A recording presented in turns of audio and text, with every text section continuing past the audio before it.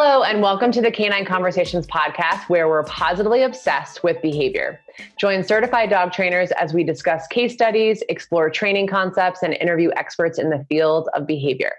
Today's episode includes myself, Marissa Martino, owner of Paws and Reward Dog Training in Boulder, Colorado. And today I am joined by the amazing Dr. Chris Pockel, board certified veterinary behaviorist. Welcome to the podcast. We're so happy to have you today. Thank you so much for having me on, Marissa. I'm honored to be here, and I'm really looking forward to the conversation today. Yes, me too. So today we are going to be talking about Dr. Pockel's process when it comes to veterinary behavior, not only with his clients and their canine companions, but also with their veterinarians. Sometimes it truly takes a village. So before we get started, would you mind telling our listeners a bit about yourself and explaining what a vet behaviorist actually is? Absolutely. I think that there's a couple of ways to think about that sort of certification. And for me, it always makes sense to start at the beginning, which is I was a veterinarian first and foremost. That is sort of my foundation. And while that sort of seems obvious when you say I'm a veterinary behaviorist, sometimes I think that gets missed a little bit. Like, oh, you're actually a vet too. Okay, that's cool.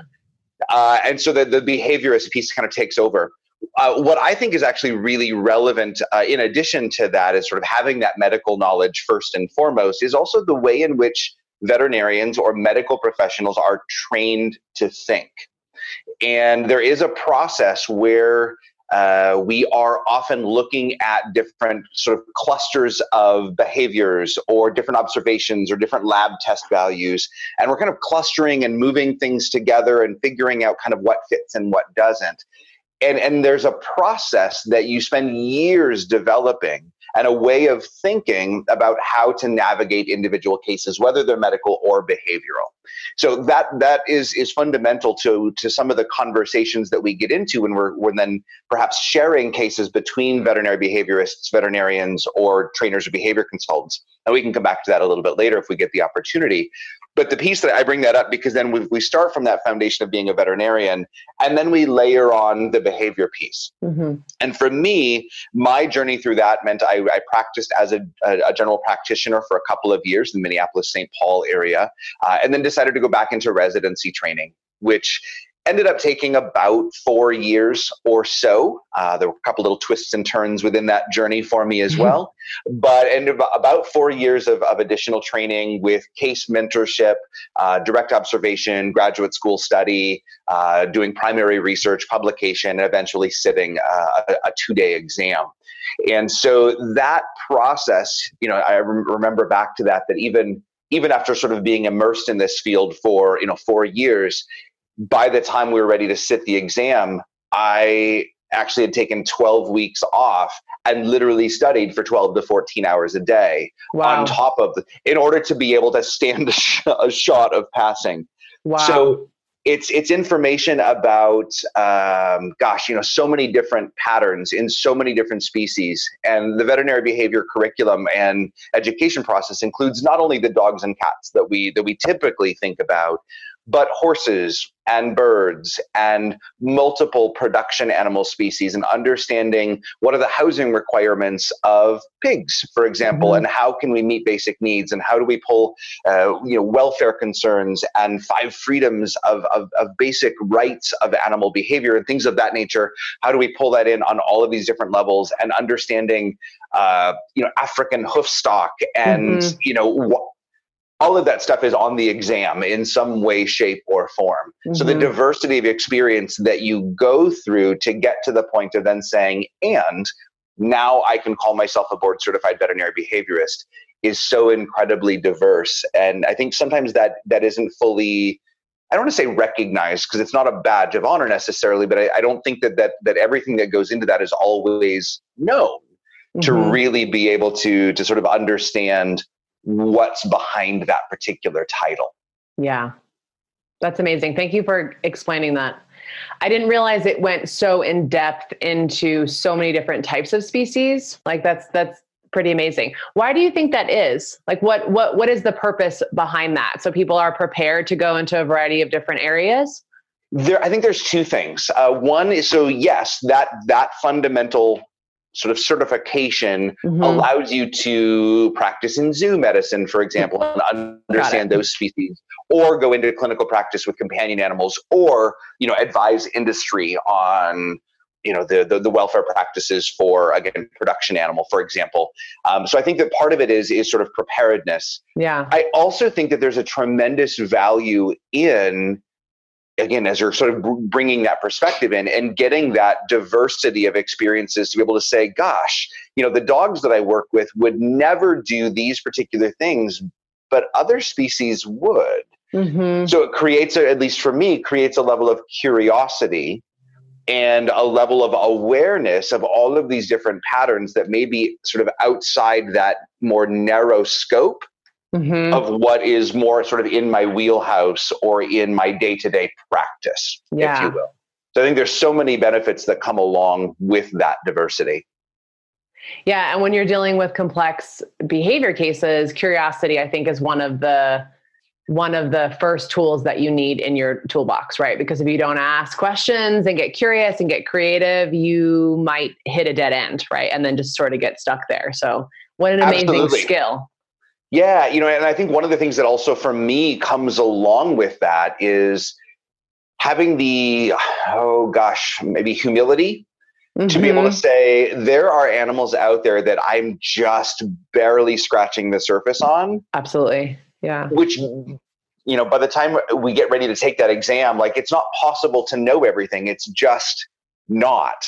Yeah. And you're either going to freak out and implode on that, which, truth be told, there are a few of those moments in there too, or you find a way through and you're like, yeah, at this point, I know what I know. I'll share that information to the best of my knowledge. And when things look confusing to me and I'm looking at, what would the white-handed gibbon do? And I'm like, I don't even know what that is. I don't know what they would do, nor would I recognize one if it hit me across the face. Yeah. So, and then you have to just basically say, I don't know that information. Yeah. I can make an educated guess, but I don't know. I don't know. Super liberating. Like when you lean into that, even though it's uncomfortable, it can be very liberating. Absolutely. So, yeah. And getting comfortable enough saying, gosh, that is beyond the level of my knowledge. But I bet someone else knows more than I do. Totally. And who might that be, right? Yeah. I love it. Thank you for explaining that. So we're going to dive into our questions today. So the first one is, what sorts of behavior concerns do you typically see as a vet behaviorist? Great question. I would say if I think about the overall scope of what comes in through the practice, we're definitely seeing fear and anxiety issues, probably at the top of the list. And then how those manifest might be in aggression patterns, it might be in social withdrawal or patterns that resemble almost more of a depression-like state. We might also see other more panic type behaviors, which may be coming from noise phobias or other, again, fear-based circumstances. We certainly see a lot of patients with, say, separation anxiety or other relationship type pattern problems.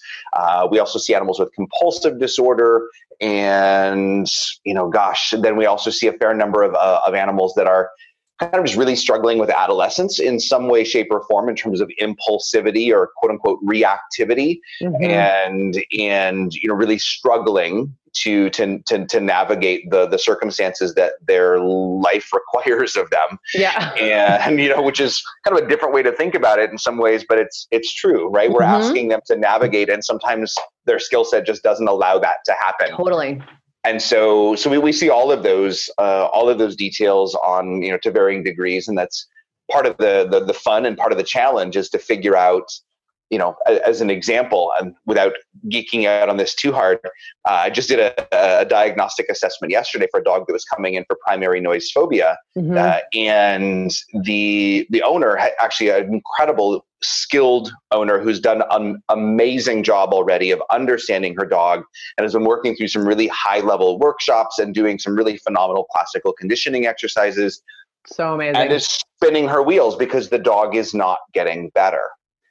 And so she comes in thinking, what am I doing? Yeah. And the fascinating thing is when we started to peel back the layers on this particular dog, the obvious diagnosis is noise phobia, because those are the triggers that the dog is often responding to. But when we looked at the pattern of responding, it's less about the noises. In fact, this is a dog who might hear the same noise in one context and react profoundly, and hear the same noise in another context and not react at all. And there's certain seasonal patterns for this dog that, let's say when the snow plows come out for the first time in the fall or in the winter, it sends the dog into a panic.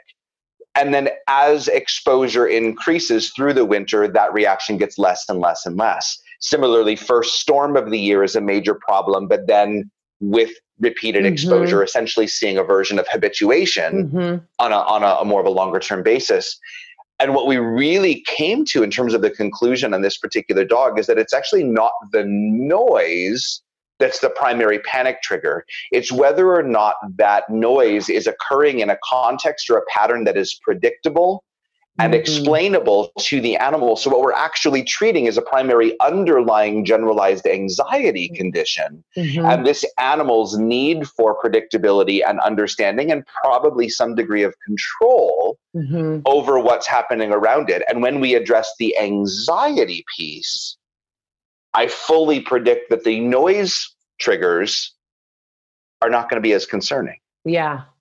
But it's sort of understanding that all of those different patterns exist, paralleling what we see in people to a different degree in terms of how that might be expressed or manifested by the animal, and understanding that, what sometimes seems to be the obvious way forward isn't. And that's back to that curiosity and humility that we've been chatting about, and really just sitting with it until I think, wait a minute, what is this pattern? So I know it's a really long-winded answer to what sort of patterns we see in the clinic, but it's that sort of stuff that really gets me fired up. Yeah, that's so awesome. Yeah, it's amazing. It was a great day yesterday. I could see it on your face. I also want to what real quick sidebar. What are you doing in terms of treatment for that dog? Because I'm sure some folks that are listening are probably like, "Ooh, how's he going to treat the anxiety?" Yeah. Oh my gosh. So we came up with a triage plan. And this is a couple of things. We're going to be making a medication adjustment with a greater understanding of what we think is going on and what was perhaps not being targeted by the current med plan. Okay. So we're making a medication adjustment to really try to capture that kind of missing piece based on this new understanding. The owner is already doing a phenomenal job of minimizing exposure to those triggers as best she can. Yeah. So there wasn't a lot of room for a lot of opportunity for growth in that particular area. But one thing that we were able to do, even on kind of a management bridging into behavior mod side of things, is rather than, let's say, leaning on operant tasks to kind of keep this animal busy or to help that animal recover, which is helpful. And there's a time and a place where that's absolutely what the animal needs. So I'm not trying to downplay or disregard that sometimes that is the right thing to do. What I find for my patients like this is that as long as they're leaning on crutches to get them through, they're not actually developing coping skills. Yeah. And so we sometimes feel like we're just going through the same dance over and over again. And so there's a what would I call it? A technique that we use sometimes in the practice in cases like this that I recall rewarding the recovery. And we're essentially minimizing the exposure to not keep that animal in an over threshold situation, but allowing them an opportunity to recover on their own if we think they're capable of it. And so we're watching for any signs of self-calming, shake off, stretch, engaging in social interaction appropriately, not sort of needy, clingy, attention-seeking, but appropriate social interaction, perhaps starting to take food, anything that suggests a recovery. And then we essentially mark and reward that, not necessarily with a clicker, but calling attention to that and essentially strengthening the animal's ability to recover physically and physiologically and emotionally by reinforcing those recovery patterns. That's awesome. It's something we've just had so much fun with in the practice. So we're bridging from that as a way to start kind of navigating those situations as they happen, because we can't avoid everything. And then we're also focusing on, for this particular dog, two additional things. This is an owner who already has a pretty significant degree of familiarity with mat work and basically a conditioned relaxation response, but has not really pushed that forward, meaning they practice it as a way to maybe, let's say, settle before a meal, but not really as developing an overall skill set around that. And so one of the ways that we may be able to get some particular dog is if we're leveraging that relaxed down construct with or without the mat. In this case, we're not using the mat because we want it to generalize a little bit more fluently to wherever we happen to be versus having it tied into that particular mat. In this case, we are going to be working that. And then once the dog sort of really understands the concept and is able to remain soft, relaxed, and attentive to minor distractions and minor stimulation that's happening around it, then we'll start folding in some of this animal's particular triggers while essentially asking the dog or rewarding the dog to remain calm in the face of those distractions. Not requiring calm. The dog is free to get up and move around whenever it wants to, but if it's able to remain in that calm, attentive, focused kind of prefrontal cortex state versus flipping into that limbic system response, then we'll be able to strengthen that response through targeted reinforcement. So that's part of what we're doing. We're also going to be exploring the opportunity of teaching that dog different ways of making noise, knowing that noises are one of the triggers for this particular dog, and starting to teach this dog different ways of doing that. And whether that is interacting with different substrates or textures in a way that sort of, again, gives that animal a bit of control over the creation of noise. In other cases, we may be working them with objects that will end up toppling over, initially starting with things that are soft and sort of non-startling, but working up to ways where we have to actually get this dog sort of seeking out ways to create random noises within their environment to give them a sense of control. Potentially even, I've never done this before, truthfully, but this came up in conversation yesterday. Can we actually kind of recreate some of those, let's say, woodpecker drilling on metal noises, for example? If there's an app that'll do that, why not ask the dog to target something on an iPad screen and give them the opportunity to create their own noises for reinforcement? Oh my gosh. Right? This is so awesome. What an amazing idea to give the dog control over making noises and to shift the association around noises. This is brilliant. It was amazing. And you're bringing technology in. This is a little bit, this is a little bit 2020. If you ask me. It was so much fun. And, and the things that are possible within this particular case, because this is an owner who has already done much of the groundwork. Yes. And we were then able to say, well, that didn't work when you focused specifically on the noise. So what is this? Back to that curiosity piece. So if it's not a primary noise phobia issue, maybe it is, and the implementation was actually maybe not perfect. So maybe we can clean that up a little bit if that's the case. But there was enough other little details that made me thinking, I don't think this is what we're actually treating. I think the diagnosis is a little bit off point. So let's pull this back in. And it's that multi-pronged approach of saying, how can I teach this animal the coping skill that it needs?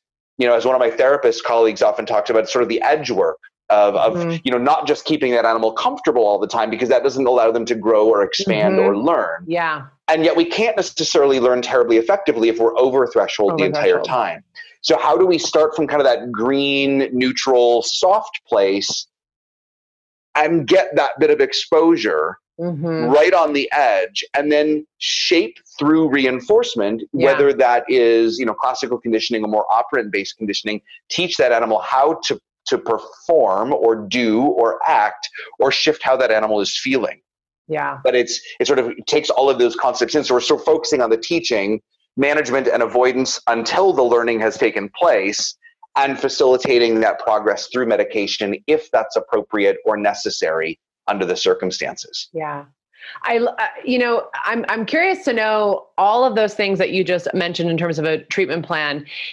Did you give that client all of those things to do or support them through that process because of the client's commitment and where they've been before. And I mean, you describe this person as very committed, willing to learn, has attended workshops. Like, this isn't her first rodeo, right? And so did you, it sounds like you have a lot of trust in her, female, right? Correct. That she will be able to embody all of this and take this on. Is that true?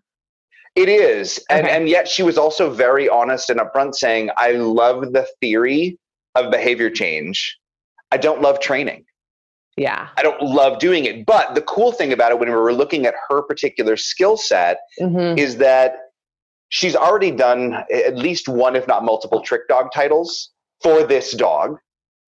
And so we're focusing on, like, look, if we make the training fun, are we all more motivated to do it versus feeling like we're slogging through this desensitization program and it's this scripted thing that we're basically just checking off boxes on a worksheet versus can we actually do this? And so making the active training fun, and then the rest of it is mostly integrated.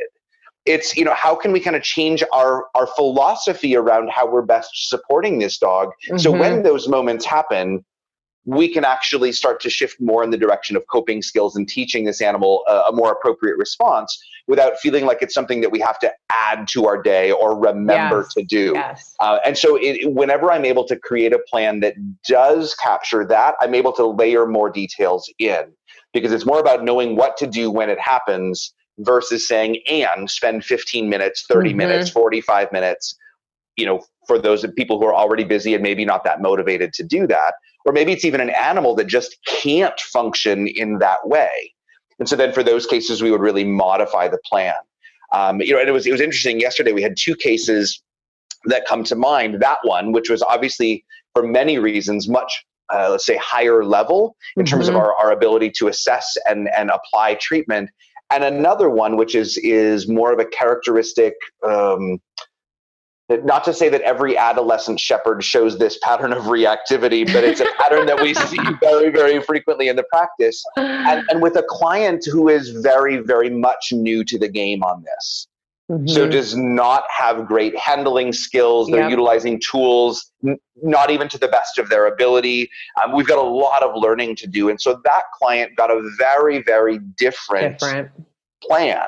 And in fact, we're going to be moving that dog, rather than sort of stretching this out and trying to bring the client up to speed. We're going to be taking that case more from a day training model. So we're going to, one of my trainers is going to be working with that dog, you know, with or without the family present, to be able to build and layer in those skill sets for the dog. And then as the owner is sort of able to take on those skills, then we'll bring them up to speed. So it's a very, very different model and a different way through the treatment process based on their, not only the patterns of the learner, in this case the dog, but also the patterns of the learner as the client and the owner and the caregiver and the one who's responsible for implementation. I would love to do a whole episode on day training, because I have so many questions about that.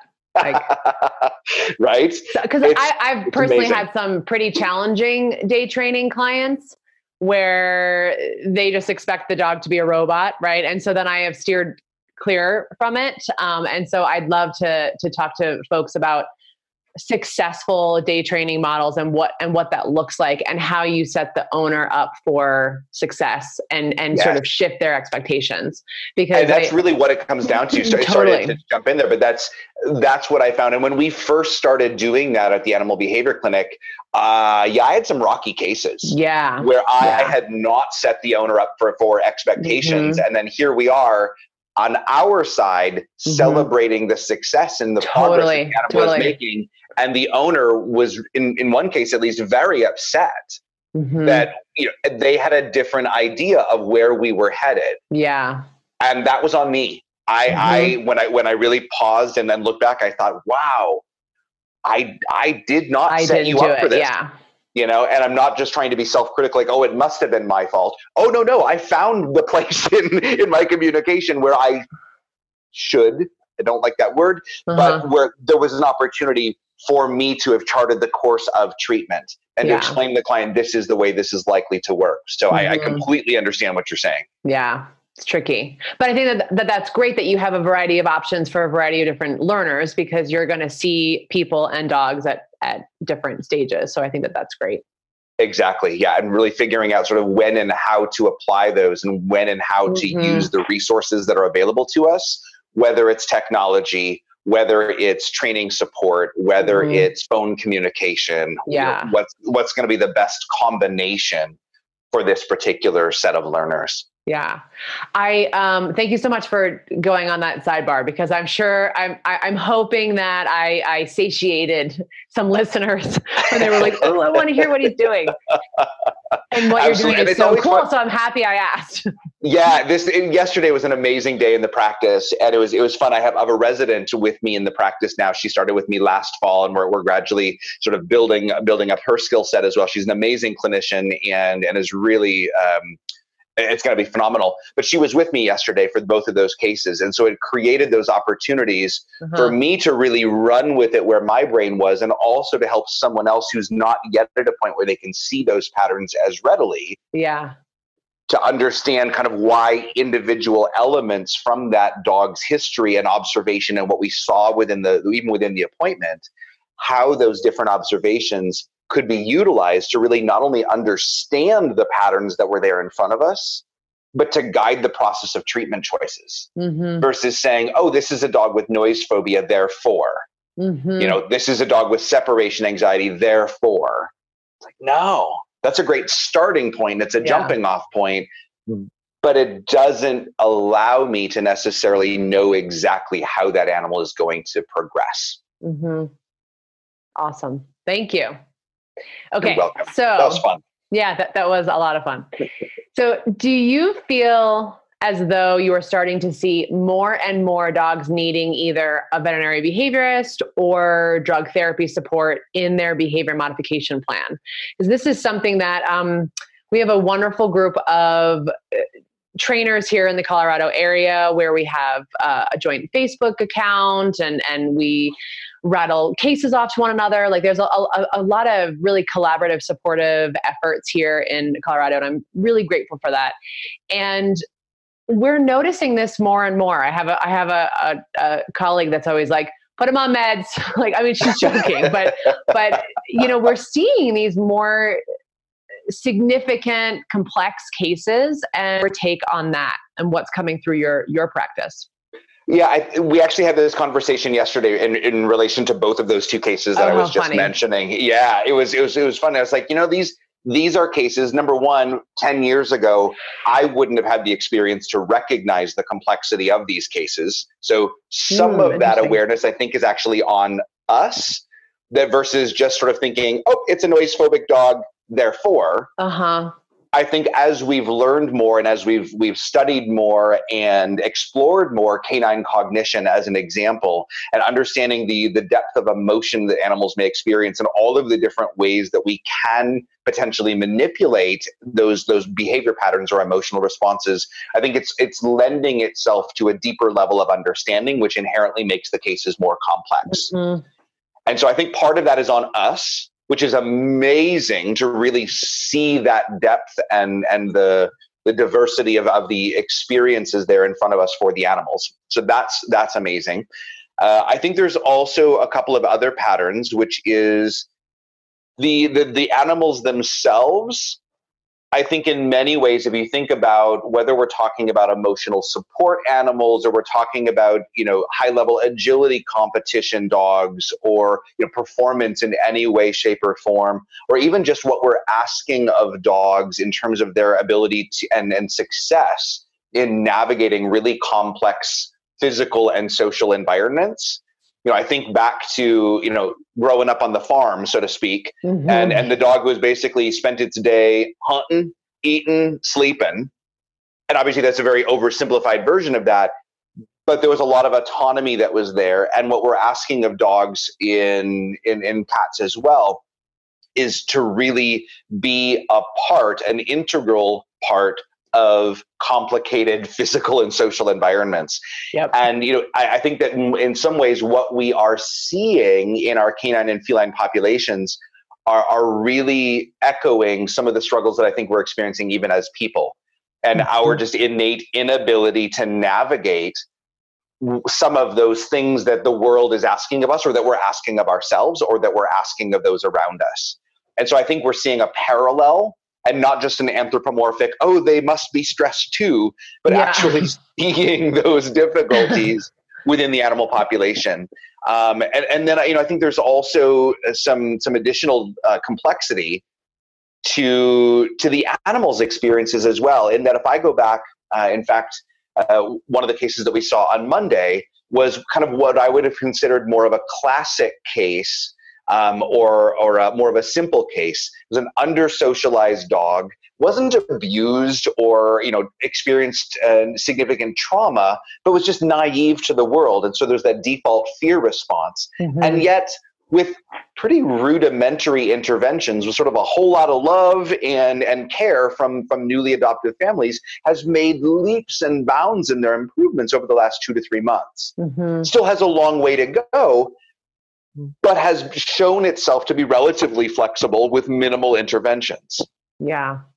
And then that is a dog that I would describe as more naive, versus the vast majority of the patients that are coming to see me at this point have been to, in many cases, 3, 4, 5 trainers, 2 veterinarians.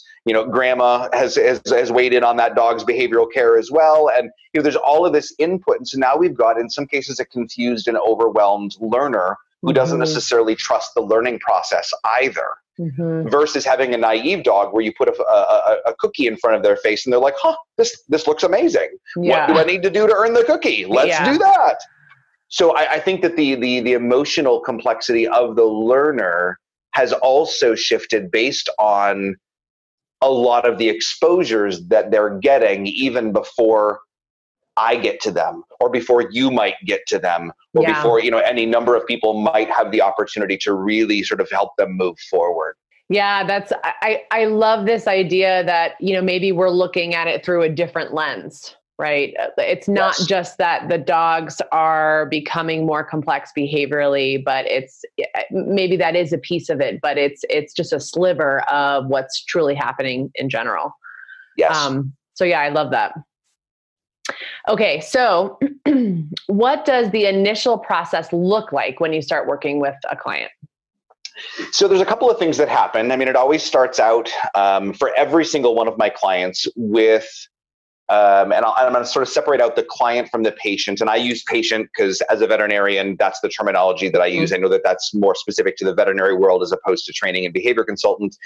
But when I'm thinking about that initial consult with the patient, it starts with the client reaching out for help.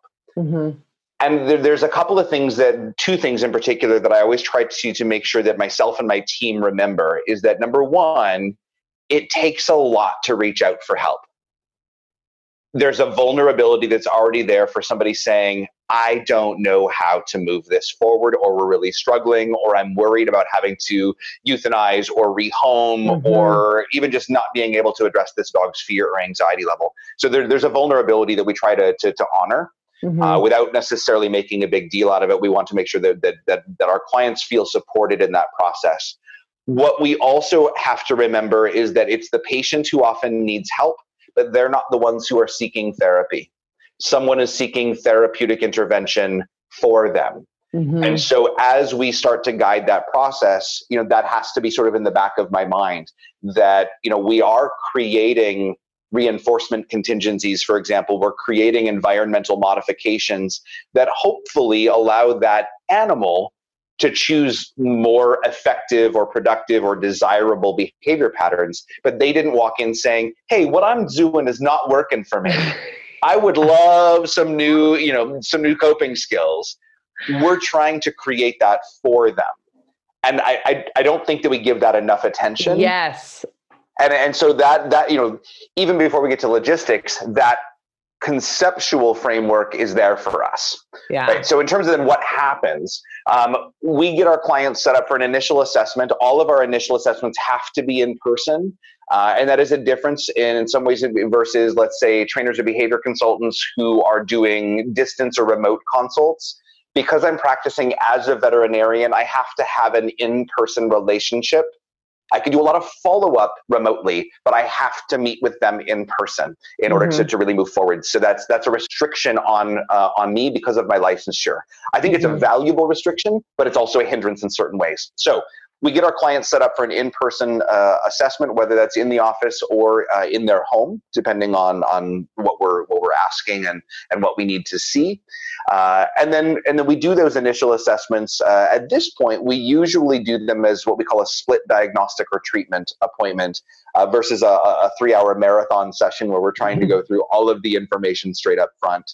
I often tell my clients that when I meet with them the very first time, they will have already filled out a history form, so I'll have a basic understanding of what their concerns are, what their goals are, what they're hoping to accomplish.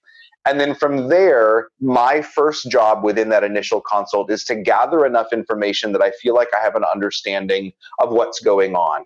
To the degree that I need to understand or that I'm going to be able to respond based on the information that's there in front of us. From that point, then we start to shift the conversation more from gathering information to more about sharing. And that's my opportunity to let the clients know, hey, here's what I think's going on for your dog. Here is, whether we're talking reinforcers in the environment or whether we're talking about emotional states, but this is what appears to be going on. This is the pattern that makes the most sense. Plus or minus, here's some of the medical issues that we need to explore that may be underlying these behavioral patterns. So that's kind of the sharing piece. And then we shift more into the planning section, which is collaboration, to then be able to say, what makes sense for where we are right now? What makes sense as those next steps? And in some cases, the only next step that we take is basically to say, as long as all of this information resonates with you in a way that makes you feel like we're the right people to help you move forward, then we're going to schedule a follow-up, a treatment appointment, where we're going to now dive into those additional pieces of what those interventions might look like. In other cases, we may do more of a triage plan where we may make 3, 2 to 4, 2 to 5 specific recommendations, which may or may not include medication based on the circumstances, to be able to essentially say, how flexible is this animal's behavior pattern? If we do 2 or 3 things, for example, really well, and then we reevaluate in 2 weeks, 4 weeks, 6 weeks, 8 weeks, depending on the circumstances, did that work?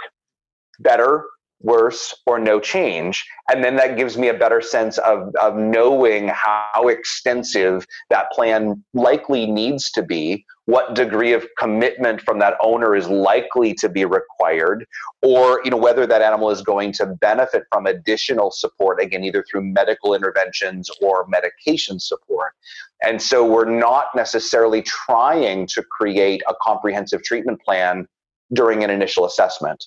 We're saying, what's the best we can do right here, right now? And as we talked about with some of the other cases, in some cases, that's really a matter of saying, I don't know that we can do a lot, but we can teach your animal a lot and we can bring you up to speed, or the day training model. Or in the other client example, you've already done a lot, so how can we layer on top of that based on that understanding and your skill set already? How can we layer some really cool stuff on top of that? So we've got to be able to match those tools and those intervention options to the desires, needs, and abilities of the client in front of us based on the animal that they've presented to us.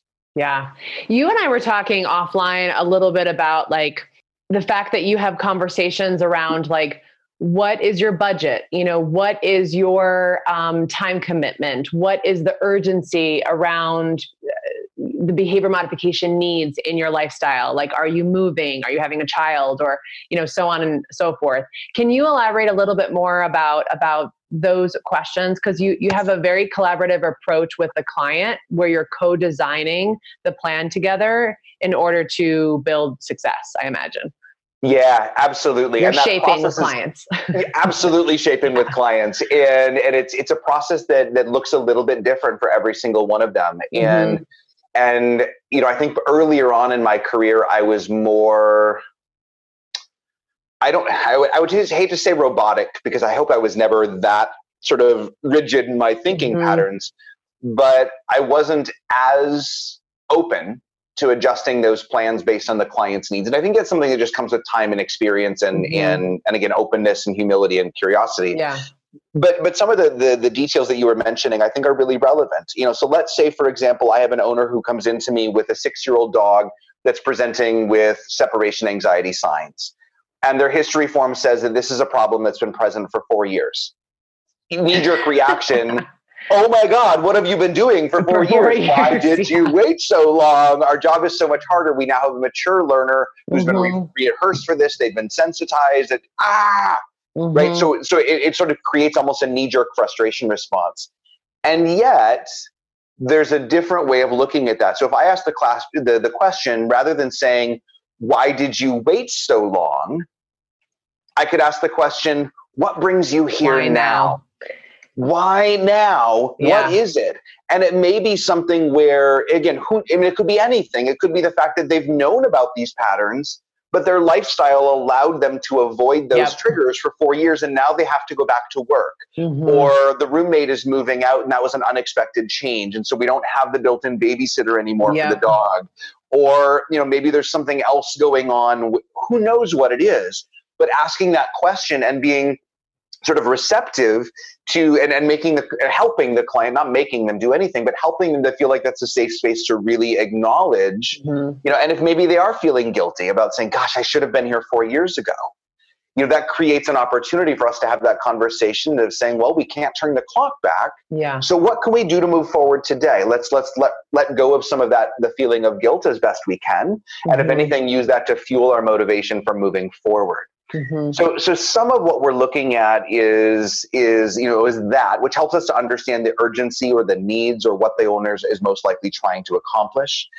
We may ask about their budget as well.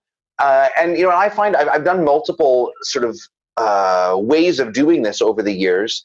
At one point I was trying to see, now if I asked my clients, what are you prepared to spend?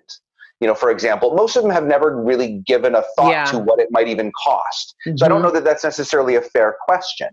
So what I tend to go with, and strictly on the financial piece now, is basically saying, when I get to that point of sharing information, and then as we're building the plan together, I may ask a question where I'm basically saying, can I share with you what I believe the best recommendation would be for moving forward? I believe that the best way forward for you and your dog would be X, Y, and Z.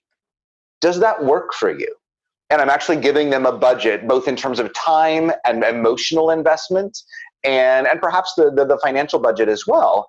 And if that doesn't work for them, then hopefully they're comfortable enough sharing that information, and we can say, hey, if that's not the right plan for you, then what if we make this modification or this one? And together we can come back to something that they're able to do, and I feel has a reasonable opportunity to actually work. And yet there are going to be those times where the owner says, I had a client who was in a couple of weeks back who is really in a strapped financial position.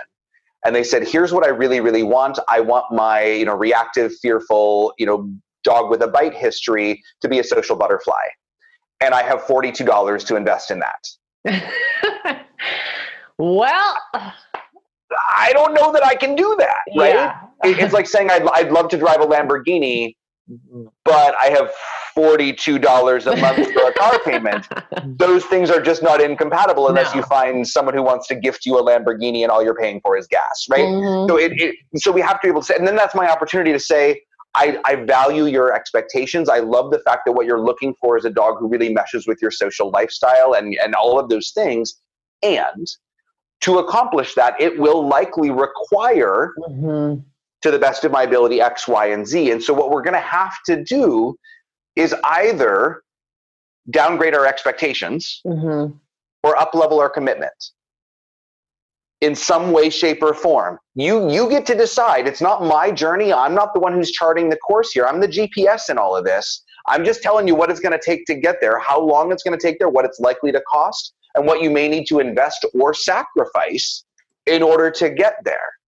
And so then I'm able to give them that opportunity. And this comes back to expectation setting. I don't want that owner walking away thinking, awesome, he gave me a couple of great YouTube channels, and now I'm going to change the world. Yeah.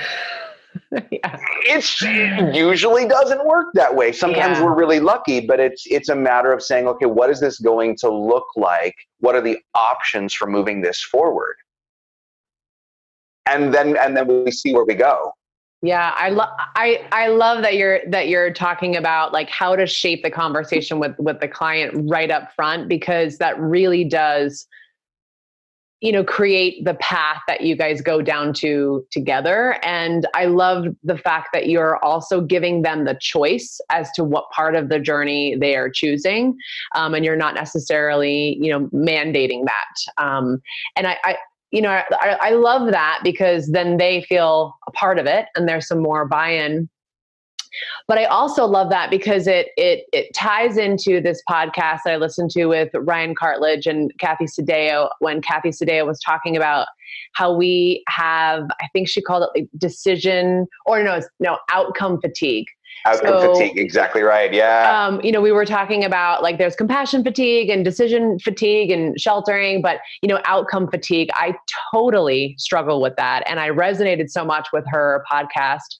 I was on a plane heading home, listening to it like, oh my gosh, I need to email her the second I land, which I did.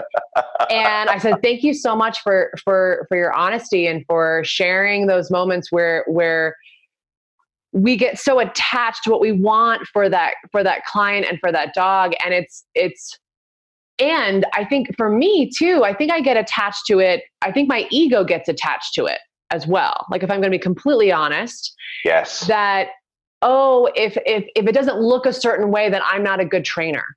Yes. And I didn't do right by this animal or this person if the outcome doesn't look like A, B, and C. Yes. There's many times where I have to sort of rein myself back in and go, wait, like you don't have control over this, Marissa. Like I know you want to, however, you don't have control over this. This is not realistic. And so that has been really helpful for me once I heard that podcast a few weeks ago, to really just check back in with that and make sure that I'm not trying to micromanage the entire process, because nobody wants to learn like that. And I'm sure some of my clients potentially feel that when I'm following up with them and asking questions. And so that has been not only a good self-care practice for me to check in with that, but then also just ease up on it and allow the process to be the client and the dog's as well, not just mine. I don't need to spearhead this and fix everything for everyone. Yes. And there's so many elements within that. I think that I do a lot of lecturing, both within the country and starting to a bit more internationally as well. And, and one of the themes that I find when I'm talking with trainers and behavior consultants is we're so invested in those outcomes. Mm-hmm. And we're measuring our sense of self-worth by the outcome versus the investment. And I don't want to imply that the outcomes are not important, especially if there's a measure of success, it is important. Mm-hmm. And yet that's one of the pieces that's hardest to control. We can control the sort of in the moment decisions that we make and the actions that we take, but the outcomes are not always as controllable as we'd like them to be. Yeah. And so I find that when we're able to create a little bit of emotional distance, not walling ourselves off from that, but allowing, as you said, that process to unfold and not trying to script and micromanage, that it works so much more effectively. Yeah. And I also find that in many cases, I think that trainers, behavior consultants, and many members of the veterinary teams are basically taking it upon ourselves to be the motivator, to be the cheerleader, to be the source of inspiration, gas, energy, however you want to describe it. Yeah. We're taking that upon ourselves, saying, oh, well, the client wants this outcome, so it's my job to motivate them, to provide the inspiration, to do all of those things. And for most of us, with most of our clients, that is not sustainable. Yeah. The moment we're putting more out than what we're getting back, we immediately start that depletion process. Mm-hmm. And we start to then get frustrated because the outcomes that we needed in order to justify the work that we put into it are not happening. Yeah. And that was on us for having set those expectations. So it's a matter, in my experience, in my opinion, it is a matter of figuring out what is that level of self-care that each of us need to bring to that conversation with our clients.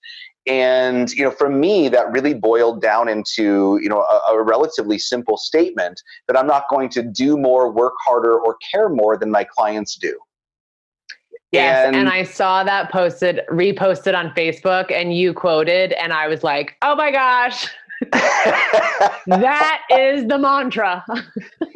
For me, it is. It's one of two mantras that when I'm working with clients is probably the saving grace for me in terms of really maintaining my identity and really understanding here's what I can do to help. Mm-hmm. But it's not my journey to control. It's not my energy to provide.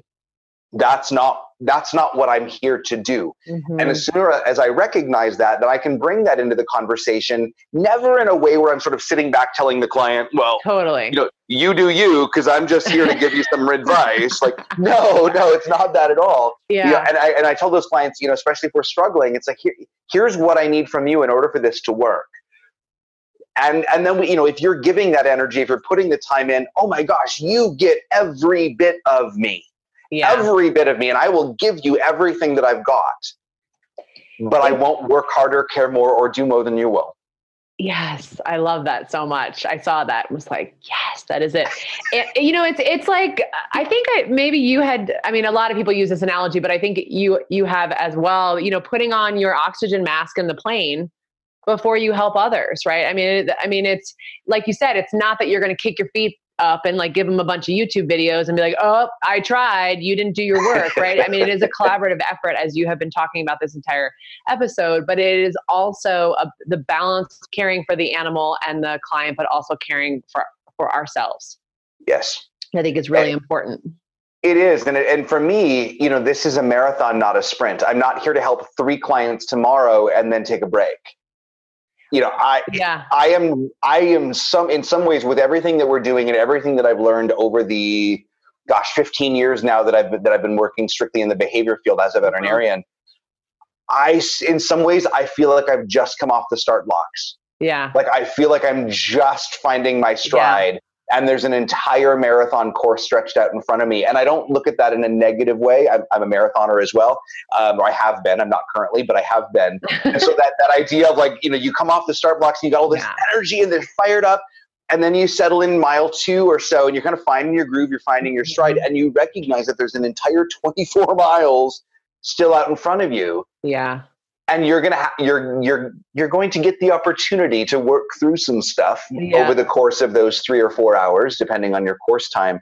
And and that's the way I look at my career at this point. It's like I don't know that I'm ever going to hit that finish line, at least until I die. We're all going to die at some point, right? Mm-hmm. But hopefully that's a very, very long time away from now. And I don't look at this in terms of I'm going to put in my time until I retire. This for me is a golden opportunity every single day. And as long as I continue to look at it that way, what I have to be able to do every day is maintain something that is sustainable. Yeah. I can't sprint a marathon. I can't. And so I have to be able to say, that there's a level of regulation that I have to be able to give. I have to take some time away. I have to take those moments, which I'm not very good at, by the way, of really taking downtime and recharging. I'm like, and then what? And then what? And then what? Totally. But we have to, right, to some degree, and whatever recharges us. We have to be able to do that in order to sustain the work that we do. Yeah. And I don't know if you're familiar with Bob Brody. He was the president of Dumb Friends League, where I work for the last, I think he was president, I think it was 43 years. So 43 years as the president of Dumb Friends League. Large shelter nationwide. And he always said that it's a marathon, not a sprint, like all the time, whenever we were talking about something where there was urgency or we were on fire. And everything in sheltering could be considered a fire on some level. There's more need than resource, right? No matter what size organization you are. And so I had a moment, like I heard him when you said that, because it's such a great analogy, and it's just something super simple that when I do feel like I have, what you said, what's next, let's go, and I'm on fire like that. It is just an easy thing to remind myself that it's a marathon, not a sprint. So absolutely. And sometimes those cliches feel a little cliche, right? Where you're like, yeah, I get it. It's a marathon, not a sprint, blah, blah, blah, blah, blah, blah, blah. Throw up another Facebook meme for me. Go for it. And yet if not to say that anybody needs to think in these ways all the time, but when you get that perspective to really feel those moments and to experience those where you really were able to see about a sprint, which is not to say that the sprint never exists, right? Sometimes there's going to be those times where you're like, hey, I really need to push through. There is, in fact, a fire I need to put out here, and I need to push harder than I normally would in order to address this urgent need. And then I'm going to have to compensate in some sort of a way. Then I'm going to need an Epsom salt bath. And I'm going to need to soak it out, right? Exactly right. And then you've got to be able to find that in whatever way works for you. In order to be sustainable, because so many of these collaborations, we talk about so many of these things with clients and with other team members, and whether they're on our individual team or whether they're other professionals across the city, the state, the country, whatever, all of these collaborations, they do take energy. Right? We were maintaining relationships and we're working on all of those different levels all the time. And we have to be able to find that restorative practice as well. And maybe that's, hiking for some people. Maybe it's time with friends. Maybe it's meditation. Maybe it's, I don't know, running a marathon. Who knows? It's going to be something different for every person. But you figure it out along the way if we're truly going to be able to remain sustainable. Yeah. Agreed. So switching gears a little bit, and this will be our last question. So when do you include the client and animal's existing veterinarian in the process, and what does that look like? Yeah, it's going to vary a little bit, and I would say to differing degrees. I would sort of broaden that question and say when do we pull in other team members, which might be the primary clinic, veterinary team. In other cases, it might be a trainer that they're already working with, or if it's a client who's coming to see me. In fact, one of the clients that I was mentioning yesterday, so I'm in Portland. They drove down from British Columbia in order to get their appointment with me. So they drove through an entire state in order to get there. So people say, oh, they're an hour away. I don't know if I can make that. Not to say that anybody has to drive that degree, but there's somebody around you. Anyways, I digress. How do we pull those different team members into the process? For me, it's as soon as we recognize that there is a need that is better served by someone else than me. So in this case, if I have an animal who comes in to see me and I'm recognizing some gait or movement abnormalities, for example, I think, man, I really want someone who has just a knack for orthopedics or for musculoskeletal issues, or someone who's really good at reading x-rays, or some of these different places, some of these different skills, then it's in the client's best interest for me to offer them that resource right up front and say, hey, here's what I recognized, and the best place for us to be able to really evaluate whether or not this is an issue is to work collaboratively with your veterinarian or this specialist, for example, if that's the direction we're going. In other cases, we're thinking more about the, more the training or behavior modification support. And especially if this is a client who's outside the region, I need to let them know right up front that this is a process that for them as well as for their animal, it takes time and it takes coaching, and we're going to see the best results if we can match them up with someone who can be sort of the direct hands-on liaison for implementation support. So what would that look like? And so we're able to have those conversations both from a time commitment, from a goals standpoint, as well as from a financial investment, to understand what exactly fits the needs of the client and the patient the best. And we pull those conversations in. What I think is also a part sometimes that gets missed, even for me sometimes, is then closing the loop on that. So let's say if I'm recommending that a client go see a specialist or their primary care veterinarian or work with a trainer or behavior consultant, if I just make that recommendation to the client and I'm not looping that other individual into the conversation, I'm probably not doing that animal the greatest level of service, because something is going to get lost in translation.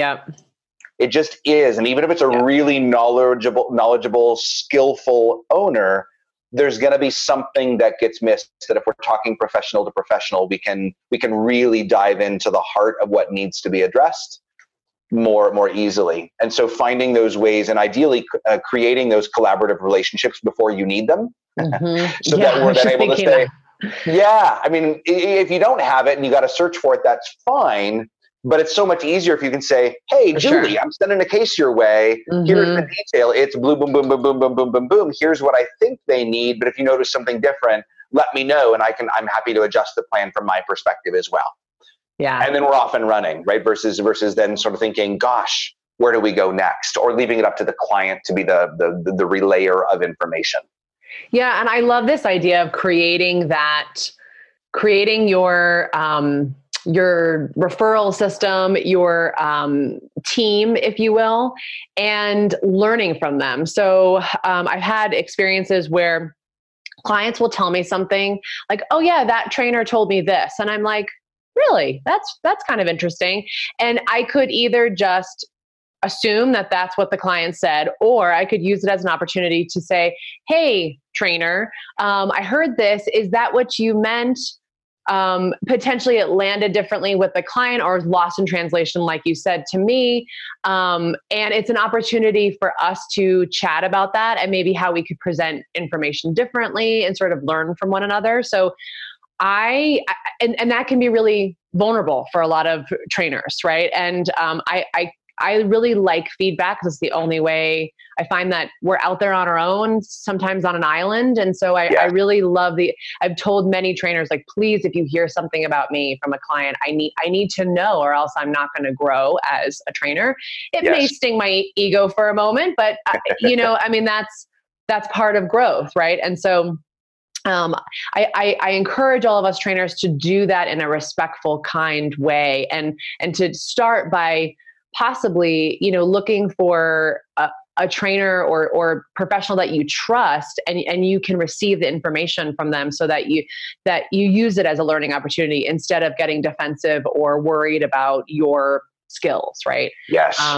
So I don't know. I just want to put a plug in there for that, because I think it's a great opportunity for us to collaborate, but also learn and grow together. Yes. And there's so many things. I mean, we could literally talk for another hour about ways to sort of successfully create those relationships, and ways for, within ourselves to navigate some of that defensiveness that comes so easily to most of us, especially if we did something, kind of pulling this back to some of the previous concepts. If we made recommendations to a client because we were attaching our emotional expectations on outcomes, and now a colleague or professional is challenging our emotionally held beliefs because of something that the client relayed, that can be really, really traumatic to hear. Yeah. Mm-hmm. And yet the reality, if we sort of make a different story and we reframe that differently, is to be able to say, you know what? Maybe they know something different than I do. Mm-hmm. They've got a different skill set. So what can I learn from this? Yeah. And I think if we're going into a conversation with that sort of feedback for someone, I think there are ways, I know there are ways to make that less challenging. Mm-hmm. And to find ways to nuance that conversation that in some ways actually asks the client, before we just jump in and say, hey, client told me this. And we send in that random Facebook message. Hey, client told me this. Yeah. What are you thinking? Versus, I'm working with a client, they shared some information. What would be the best way for me to get that to you? Because I'd love to hear your thoughts on this case. Yeah. It's a matter of words, right? But the impact is so different. Yeah. So different. We need a Dr. Pockle app where it's like, I want to say this. Can you reframe it? And you just press play. Say this. Yeah. I'm serious. This is going to be a gold mine.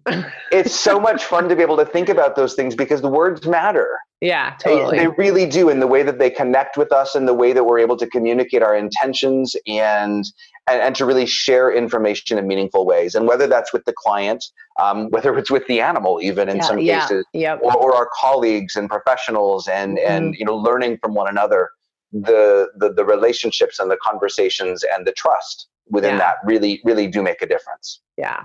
Awesome. Well, that's a perfect place to wrap up. So where can people find you online?